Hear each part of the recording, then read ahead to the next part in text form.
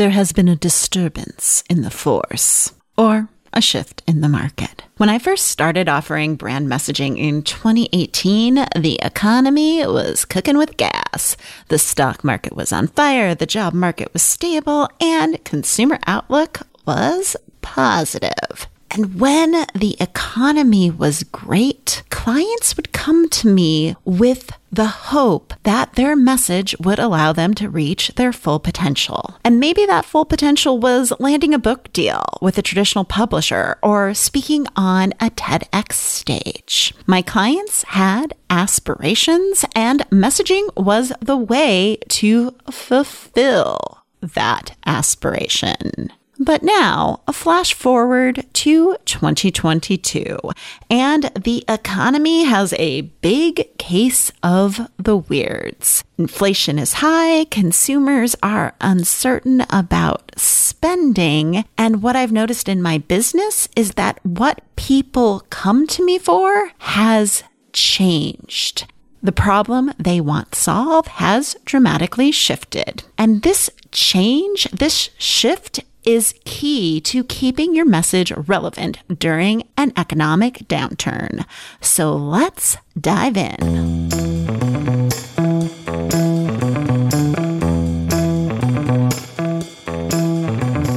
Get ready for the Rebel Uprising podcast, the only podcast dedicated to business owners who feel overlooked for their expertise, skills, and experience. Let's claim your expertise and turn your complex ideas into unmistakable messaging that grows your business. I am your host, Dr. Michelle Mazur, the author of The 3-Word Rebellion and your Rebel Truth-Telling Guide to Building a Business that Gets Noticed.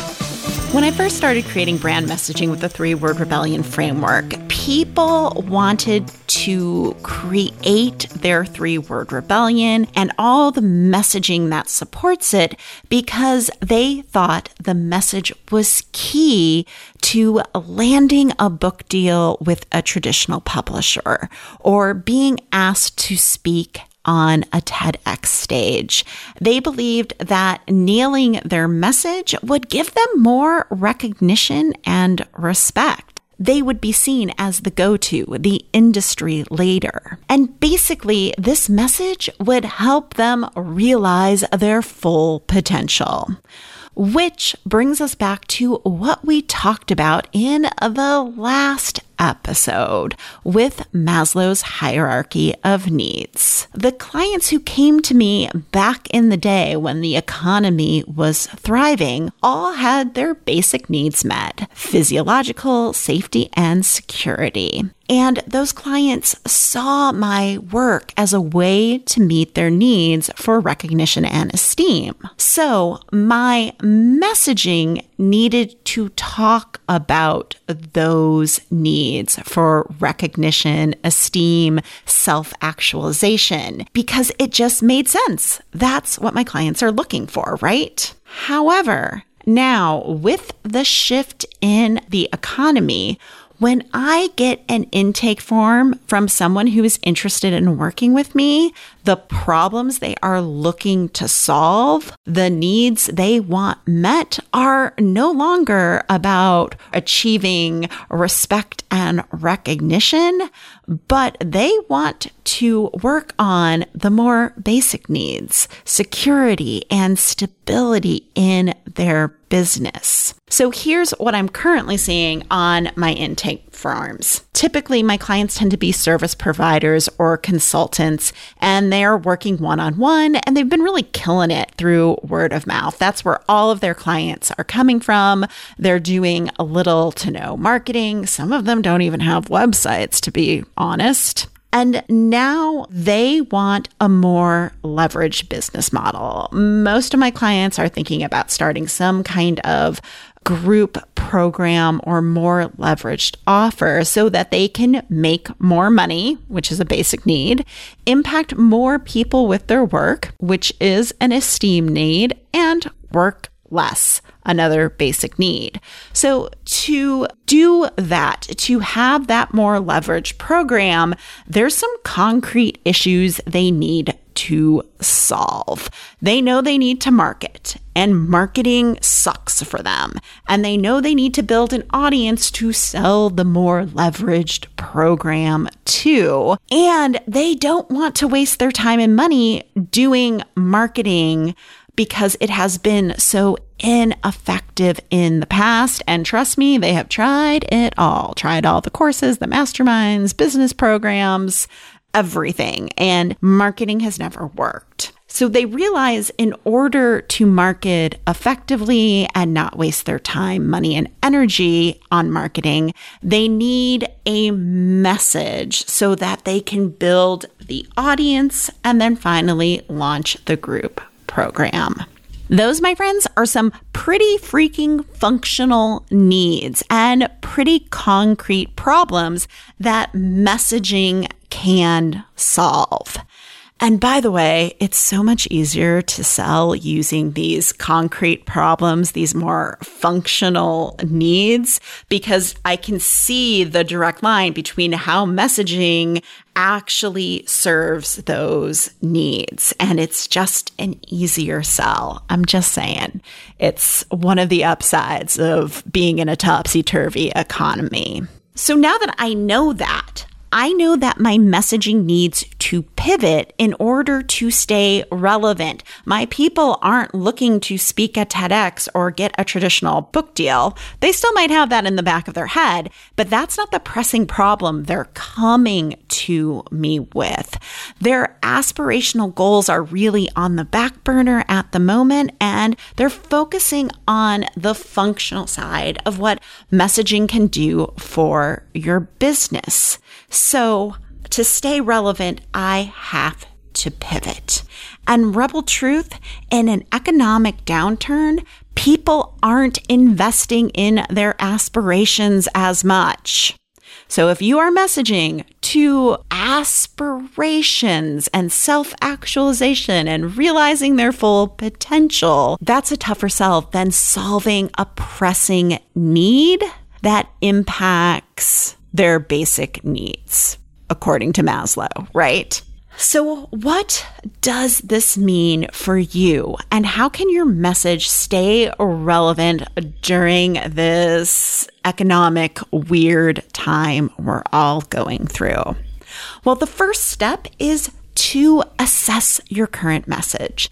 Is your message focused on the aspirational wants of your clients or their concrete needs? And let's face it, we are trained to speak to those more aspirational values and goals. That is what online marketing is. It's the message of live your best life, have the 7-figure business, be all that you can be so that you can give back. And those messages are effective and impactful when the economy is good. If you're listening to this podcast and realizing that, hey, you know what? I'm not having the sales that I want to have. My business isn't generating the revenue it should be generating. Then it might be time for you to work on your message and figure out that comprehensive strategy for how to build that argument for your work and turn people who don't know you at all into people who are ready and willing to sign up to work with you. And this is exactly the work we do in the 3-Word Rebellion Messaging Intensive.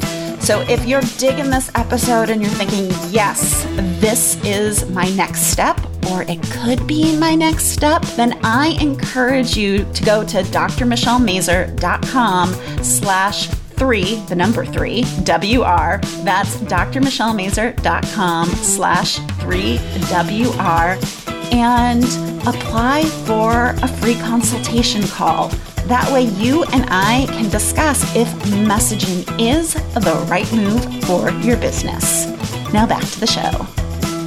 So how can you assess your message and see if you're focusing on those more aspirational wants or the more functional needs? A great guide for figuring this out comes from the Harvard Business Review. It's called The Elements of Value, which is based on, you guessed it, Maslow's hierarchy of needs. And we're going to link that up in the show notes. Because at the base of this pyramid are the functional and emotional needs versus the top of the pyramid is life-changing or social impact. And during a wonky economy, we want to be focusing on the functional that solves the concrete problem. So the first step is to look at your current messaging. Are you talking to more of those life-changing, transformational, social impact elements of value, or are you speaking more to the functional or emotional values? Then, once you know that, you can move to step 2, which is identifying what functional needs your offers help with. And once again, I am looking at the Harvard Business Review article for the elements of value. The first thing I will say about identifying the functional needs is that client research is extremely helpful here. You can identify what your clients are saying against the elements of value. So I told you at the top of the show what my clients are saying to me currently. And when I look at the functional level of value in the lens of my own message, I see the messaging work I must do because my clients now are talking about things that are functional, like saving time, simplifying, especially simplifying marketing. They want to make money. That is a functional value. They want to avoid the hassles of ineffective marketing. They want organization and structure of their message and how to apply it in their marketing. So when you look at this article and assess how your offer creates value that speaks to the functional level, pick 2 or 3 of those elements of value, and then you can move on to step 3, which is messaging to those elements of value. Obviously, you don't just want to list the elements of value on a sales page. Saves time, simplifies, makes money, organizes. No, you need to translate them into how they are showing up in your client's life as problems, and then tell them how your offer creates that value. This is what I'm always talking to about building an argument for your work. You need to show how your work is relevant right now to your clients, how it meets their needs or solves a problem for them, and then lead them to the offer because the offer is what's creating the value. So for my people, I know they don't want to waste time trying to figure out what their message is. Most of them have full practices. They don't have time to screw around. And I know from the research I've done that my people spend on average 3 years trying to figure out their message. 3 years. They are done with screwing around with this, because they want to grow their audience and launch that group program because they want an easier way to make money and make more money. So a message that I can test with this audience is get your message handled in 90 days, right? That's going to be appealing to someone who wants to save time. And I can also make the argument about how the right message leads the right people to join their email community and hire them and join their group programs, right? This is the money function of the elements of value. And notice I'm not doing any of that slimy stuff of like making income claims, but I definitely see how messaging leads to more clients and more money. And I can make that argument. Now I can pivot my message so that I stay relevant and top of mind to the needs of my clients. Let's face it, me helping them figure out their message so they can build the audience and have the group program they've always wanted to have, which is going to make them more money and help them serve more people, is a far more urgent and relevant message than get a book deal or be a TEDx speaker. So when I can pivot the message, it's easier for me to build a relevant argument for why people should work with me. And in turn, sales and lead generation for you will be easier when you start focusing on the more functional value your business creates, because that's what people are looking for in this economy. Now it's your turn to assess, identify, and pivot your message to stay relevant to your people and navigate this uncertain economic time. If the Rebel Uprising podcast is helping you claim and communicate your expertise so that your clients can find and hire you, please share the show with a friend. The easiest way to do that is through Podlink. You can find the show at pod.link/rebel, and that page will allow anyone you share the show with to subscribe and start listening in their favorite podcast player. That's pod.link/rebel. The Rebel Uprising podcast is a production of Yellow House Media. Our production coordinator is Lou Blazer. Our production assistant is Emily Kilduff. The podcast is edited by Stephen Mills. Our executive producers are Sean and Tara McMullen.